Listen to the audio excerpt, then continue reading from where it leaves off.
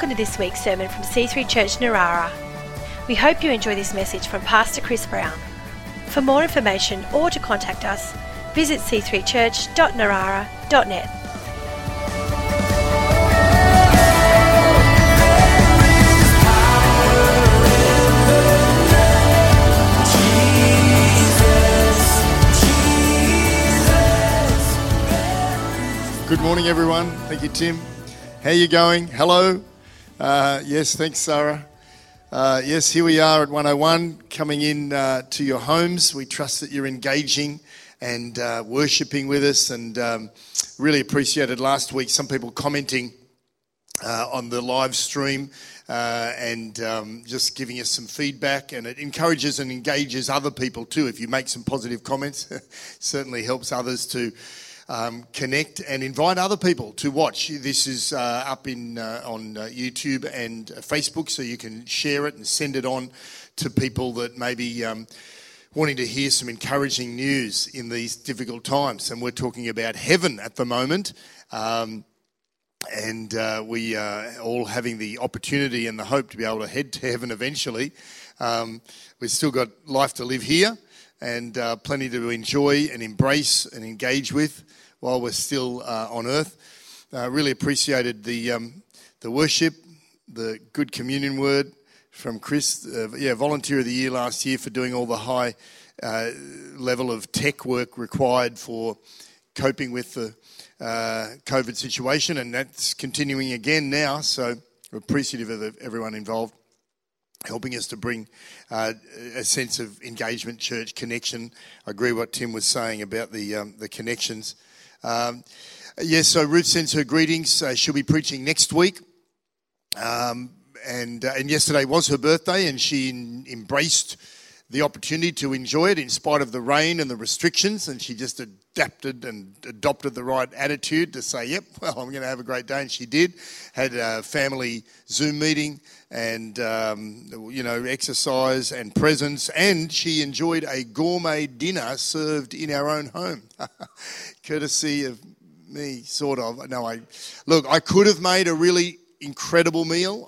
I could have, but I really want to support the local businesses, so I worked with a restaurant locally and just want to keep the economy going, okay? So hey, do you like the Wimbledon colours? Do you notice?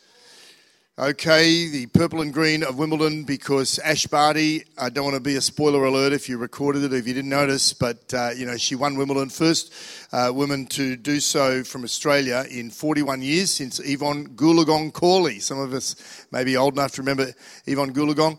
And go Ash. She lost the second set, as you may know, and they asked her in the interview, how did you come back? What's the deal? And she just said, you've got to just keep fighting.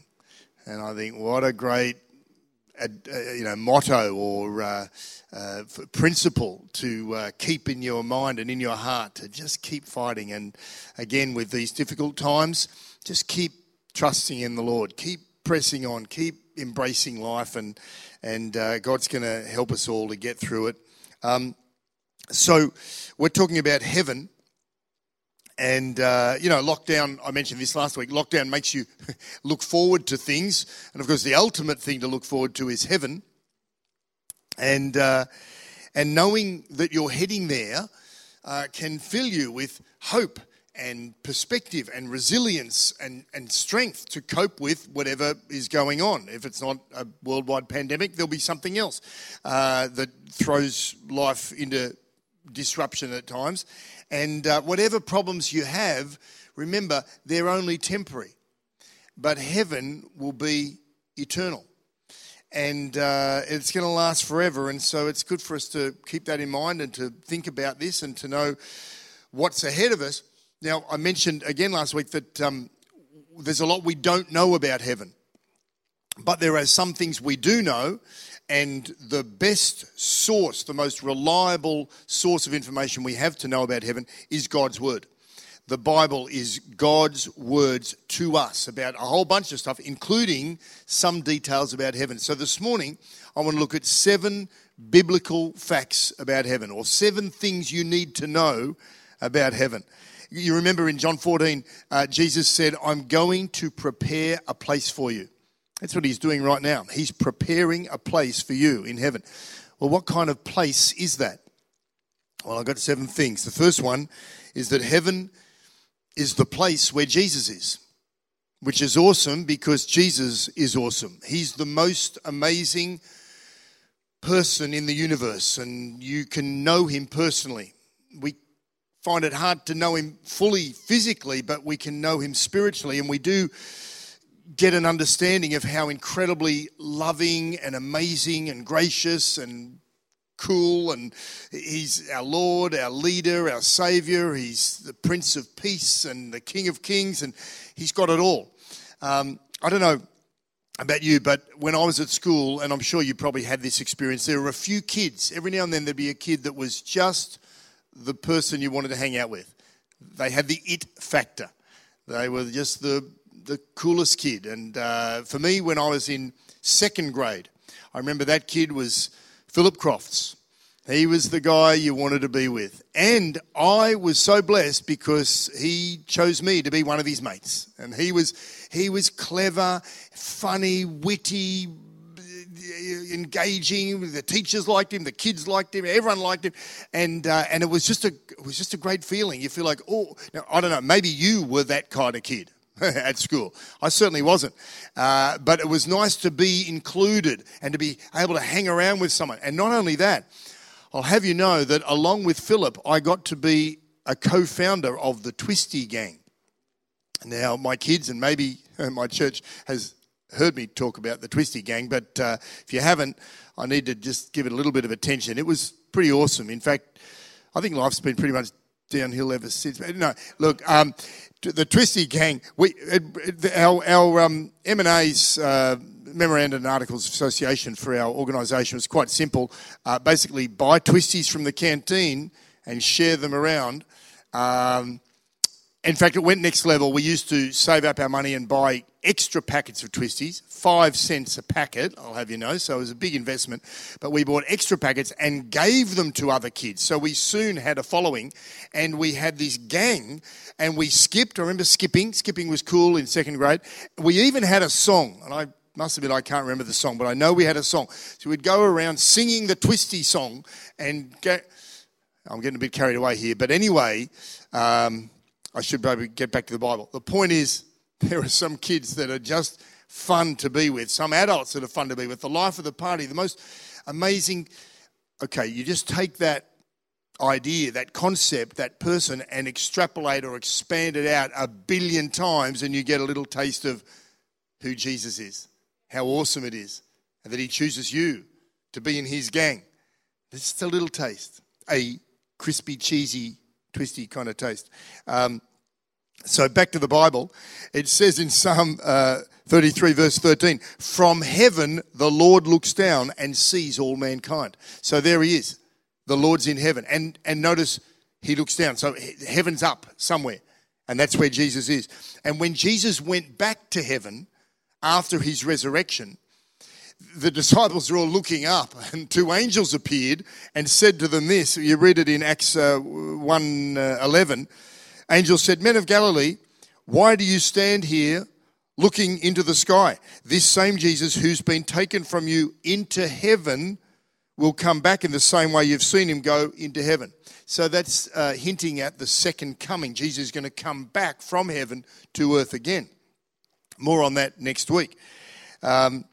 And then again in Acts, you read this in chapter 7, verse 55. Stephen, full of the Holy Spirit, looked up to heaven and saw the glory of God and saw Jesus standing at the right hand of God. Look, he said, I see heaven open and the Son of Man standing at the right hand of God. Wow. That was a bittersweet moment because I don't know if you realise, as he said those words, he is literally being stoned to death by the religious crowd who found the whole talk of Jesus being the Messiah blasphemous, and they killed Stephen. And talk about mixed emotions. He's suffering from pain, but he looks up and that pain is overwhelmed by seeing Jesus in heaven. Isn't that awesome?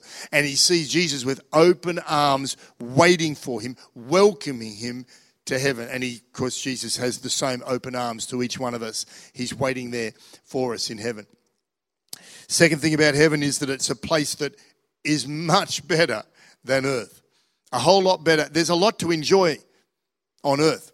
I hope you have and will continue to enjoy all the wonderful things that we can get up to down here. But it's nothing compared to what waits for us in heaven. The list of heroes we read about in Hebrews chapter 11 talks about all these different people.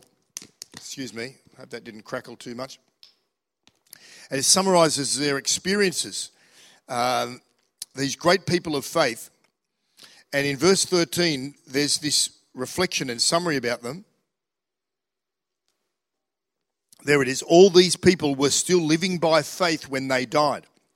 But look, they did not receive the things promised. They only saw them and welcomed them from a distance, admitting that they were foreigners and strangers here on earth. People who say such things show that they are looking for a country of their own. If they'd been thinking of that country they had left, they would have had an opportunity to return. Instead, they were longing for a better country, a heavenly one. Therefore, God is not ashamed to be called their God, for he has prepared a city for them. Isn't that awesome? Isn't that interesting? These people live by faith, but you don't always get everything that you believe for or that you're looking for or that you're fighting for or struggling this side of heaven. So their faith hadn't been fully rewarded, but it was by getting to heaven. It was called a better country, a heavenly country, a city that was waiting for them and for us. And so when I read that, I think we shouldn't ever be surprised or disappointed when things don't work out here on earth. Of course, disappointment is a natural emotion, but not overly put out, not really, shocked that things aren't just right. It's never going to be perfect here on earth, and yet heaven is exactly that. Not just a bit better than earth, but perfect. Just going to be amazing. Look at Revelation 21 verse 4. It says Jesus will wipe every tear from their eyes. This is John's revelation of a whole bunch of stuff, but including a picture, an image of heaven. There will be no more death, or mourning, or crying, or pain, for the old order of things has passed away. Isn't that great? No pain, just perfection. And this is why, have you ever wondered, Jesus said, pray this, Lord, your will be done on earth as it is in heaven. Because it's perfect in heaven. It's all good, as they say. It's all good in heaven. And, of course, when we pray, we're not going to get everything that's in heaven here on earth, but we do get glimpses, we do get some aspects of what's going on in heaven when we pray, and we, get this wonderful sense, and we see God move in our hearts, in our lives, in our circumstances, and that's the power of prayer, bringing some aspect of heaven to earth. But, of course, it's going to be fully experienced and appreciated when we're in heaven. And, of course, in Luke 15, you may remember Jesus said, when one sinner repents, there is a great celebration in heaven, a party, in other words. Now, sadly, the image that people have had of heaven is sometimes a little sad and somber and very serious, and that God himself is kind of old and mean, and nothing could be further from the truth, because God is loving and full of joy and fun. He invented fun. God is a party animal in the purest, best sense of the world. Not, you hear that party animal and people have an image of sort of, drunk and stupid, pretending that they had a great time while they're covered in vomit the next morning. But no. Take out the debauched, weird, twisted side of it. Just pure fun, pure partying, celebration, wonderful. It's a place where everyone can dance. You don't feel stupid, or you actually enjoy it. And the music's to everyone's taste. Incredible. And as you get older, you don't find it too loud. And, all this kind of, you can eat whatever you like. Imagine that, just partying on, and you can have, all the pork crackling and chocolate and cake you like, and you still have this perfect physical physique. It's incredible. So, heaven's going to be amazing. Heaven, number 3, heaven is a place of identity. What I mean by this is that you will not be some personless, abstract, nebulous, angelic spirit being just floating around, playing a harp, sitting on a cloud, not really knowing what you're doing there. That's not the way it is. You know, Jesus told an interesting story in Luke 16. It says in verse 22 about this beggar who goes... Well, he goes to Abraham's side, and we haven't got time to get into the theology of it, but that's pretty much heaven or paradise, Abraham's bosom, as the old traditional version says. And the rich man is in hell or in torment, and he looks up and he sees Abraham and Lazarus, the poor man. But the point from that story, just to notice now, is that both the rich man and Lazarus, and Abraham for that matter, retained their personal identities. So we will get new bodies, but you will still be you. You will still have your same person and personality that you have now. The theologians Duffield and Cleave, in their book on theology, said this: we will not lose personal identity in heaven. On the contrary, our personalities will be raised to the highest level of personal being. The best of earth's relationships in the body of Christ will endure in heavenly life. So that's very cool. Flowing on from that, number 4, heaven is a place of activity. In other words, we're going to do things. Like I said, we're not just going to sit around playing a harp, getting bored. Often people have thought, heaven sounds boring. What do you do? You're not going to do anything? Sing songs? That's it? Yeah. In Revelation 7:15, therefore, they are before the throne of God. This is another vision of heaven. And they serve him. See that? They serve him day and night in his temple. And he who sits on the throne will shelter them with his presence. So these are believers, actually refers to believers who survived the tribulation at the end of time, which Ruth might be able to cover more next week when she talks about what happens when we die and how people get to heaven. But for now, we notice that these people, they are doing something. Now, we know, so before sin entered the world, we had the Garden of Eden, Adam and Eve. So they had responsibility. They had work to do, and they loved it. It wasn't a problem. It was only after the fall, after sin entered, that work became kind of a burden. But until then, God said, be fruitful, fill the earth, subdue it.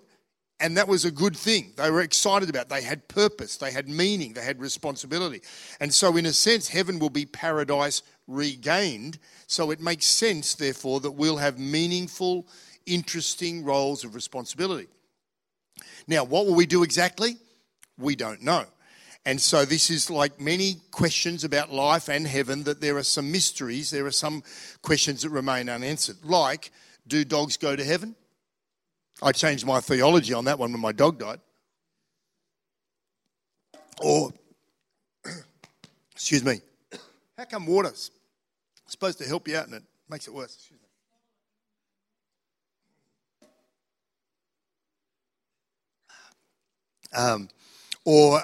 Do people who have died before you, loved ones, do they know what's going on? Can they see you? We don't know. You know, on that mystery of life, when I was younger, and I have told this story, so forgive me if you've heard it, but it might have been a while. 1969, man landed on the moon. I was 6 years old. So for the next few years, we were very aware of outer space. It was in the media, in kids' books. You will go to the moon. Little book was. It was like, wow, we're going to go to the moon and outer space. So it was very much in the public mind, and we're thinking a lot about space. And I started to think, what this whole thing of what's at the end of space? What's at the end of the universe? If that ends, then there's something after that. Well, how does that end? And my brother was very intellectual. He read a lot of science fiction books. He said, it's all very simple, Chris. And he tried to explain the curved space theory. great. I was like 9 or 10 or 8 or I don't know, something like this.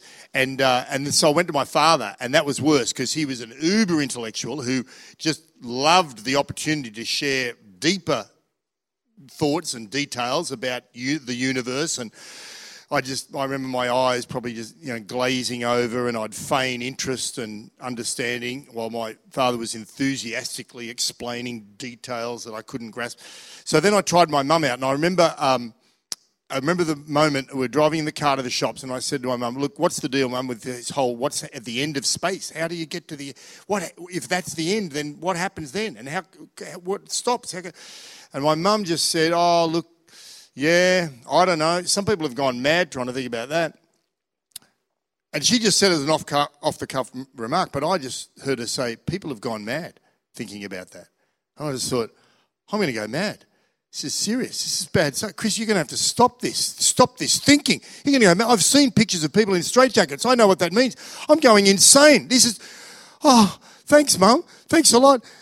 And so I remember for the weeks, months, maybe not years, but for some time afterwards, I'd be thinking, space. Well, stop it. You're going to go mad.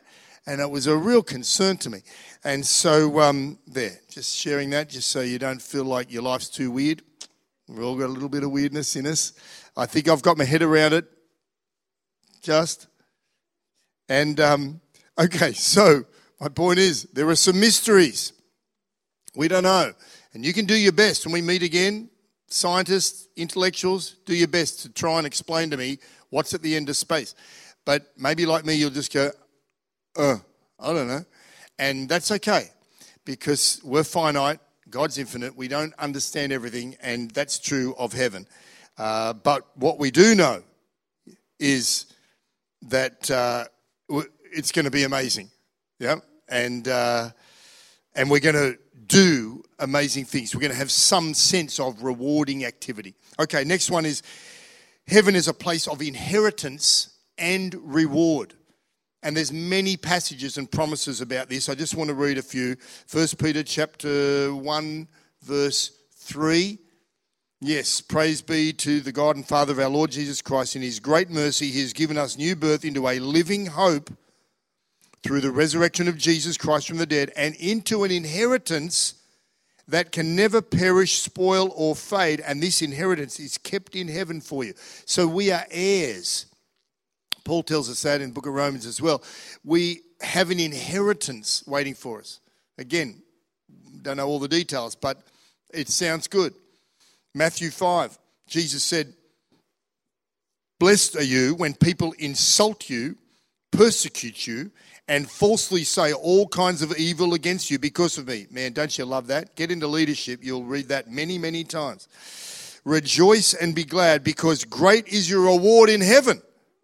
Okay, there is an upside. Woo-hoo. "For in the same way they persecuted the prophets who were before you." So, you want to serve God, new level, new devil.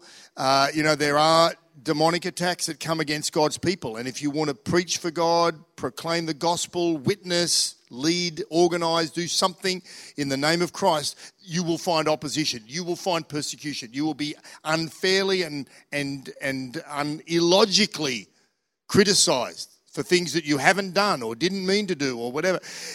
But the upside is, look at that. Jesus said, that's okay. I mean, you could be persecuted for doing something terrible. That's bad, right? Then repent and don't do it. But sometimes you don't do anything bad and you're still persecuted. And he says, so rejoice then, because you've got a great reward in heaven.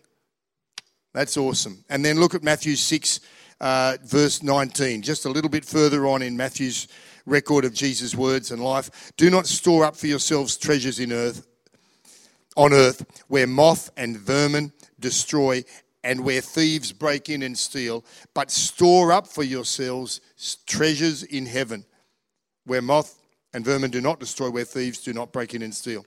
So, again, we don't know the exact details, but we know that we are able to store up treasures in heaven, depending on what we do here on earth. Now, of course, Judgment Day, the end of the world, if you're a believer in Jesus, you will not be judged for your sin. That's all cleansed, all washed away, all forgiven.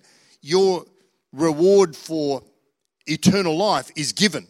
That's by the blood of Jesus. That's by the grace of God. So that's not in question, right? You've got nothing to be afraid of as far as getting to heaven. But we will be judged for our obedience to God's call, and we'll be rewarded accordingly. All right, number 6. You still there? You still awake at home? All right, number 6. Heaven is a place of praise and worship to God. Wow, and again, just a couple of many scriptures. Again in Revelation, descriptions of this. Revelation 19 verse 1. John says, I heard what sounded like the roar of a great multitude in heaven shouting, Hallelujah! Salvation and glory and power belong to our God. And then a few verses later, a voice came from the throne saying, Praise our God, all you his servants, you who fear him, both great and small. I heard what sounded like a great multitude, like the roar of rushing waters, like loud peals of thunder, shouting, Hallelujah, our Lord, our God Almighty reigns. Let's rejoice, be glad, and give him glory, for the wedding of the Lamb has come, and his bride has made herself ready.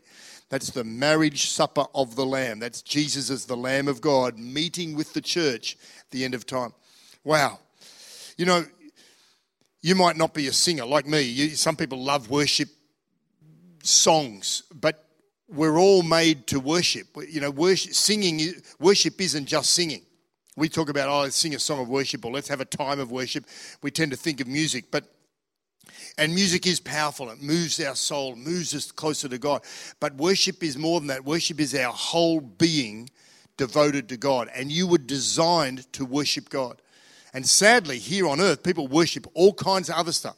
Some people worship their careers, and they make sacrifices, because whatever you worship, you'll bow down to. You'll sacrifice. You'll give up some things to get that thing.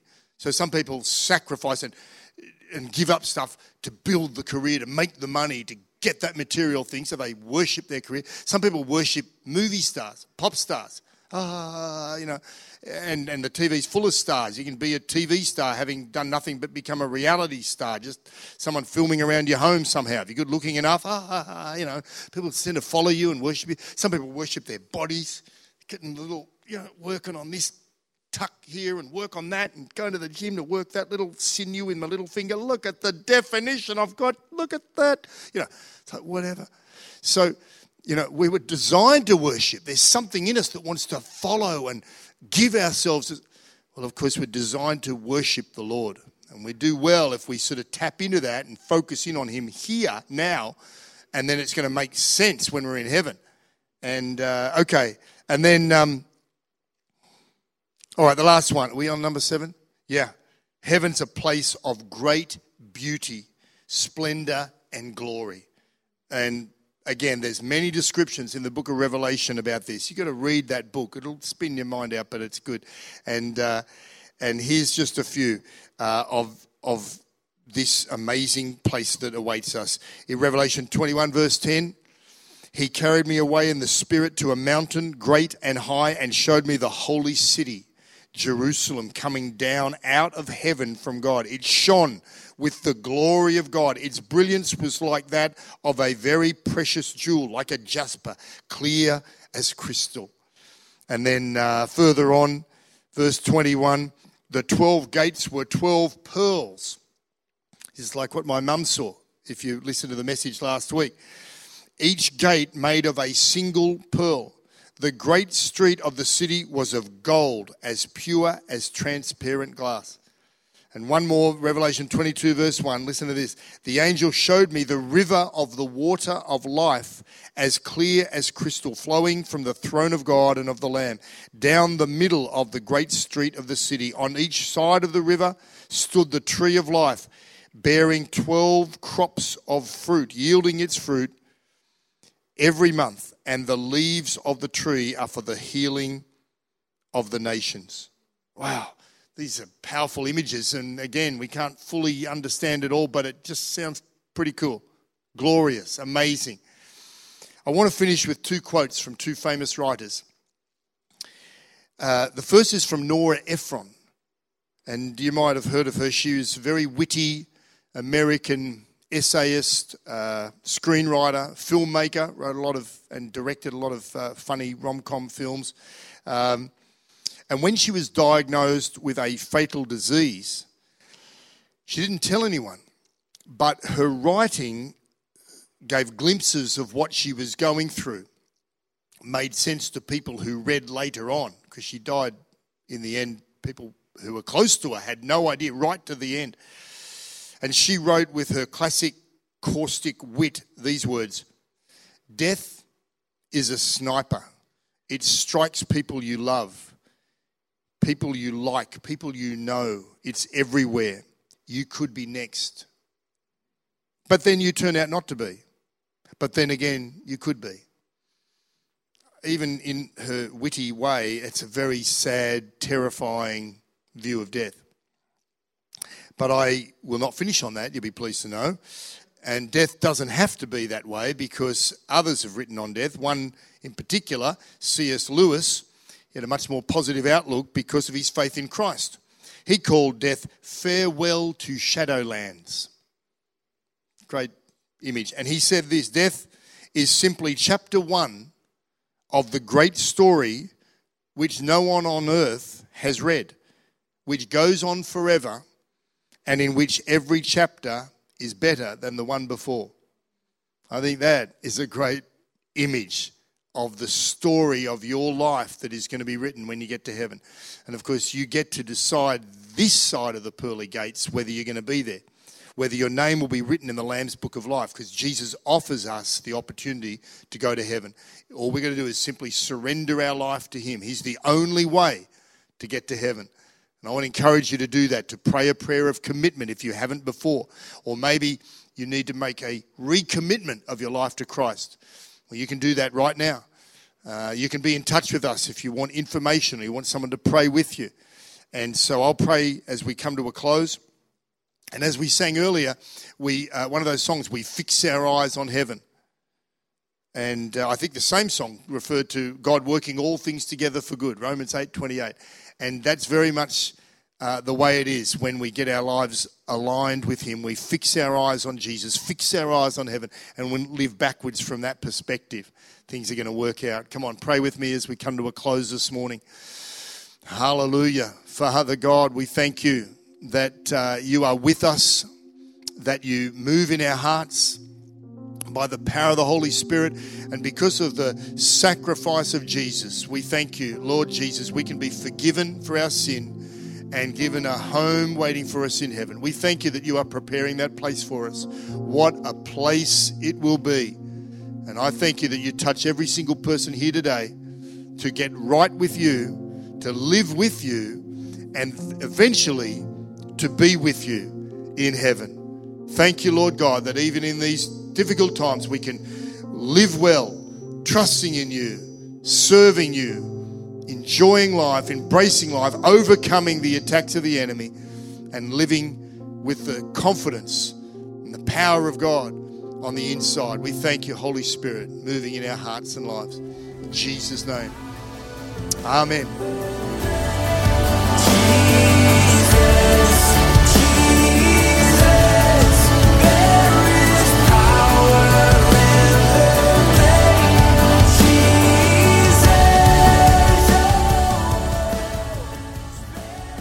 We hope you've enjoyed this week's sermon. For more information or to contact us, visit c3church.narara.net.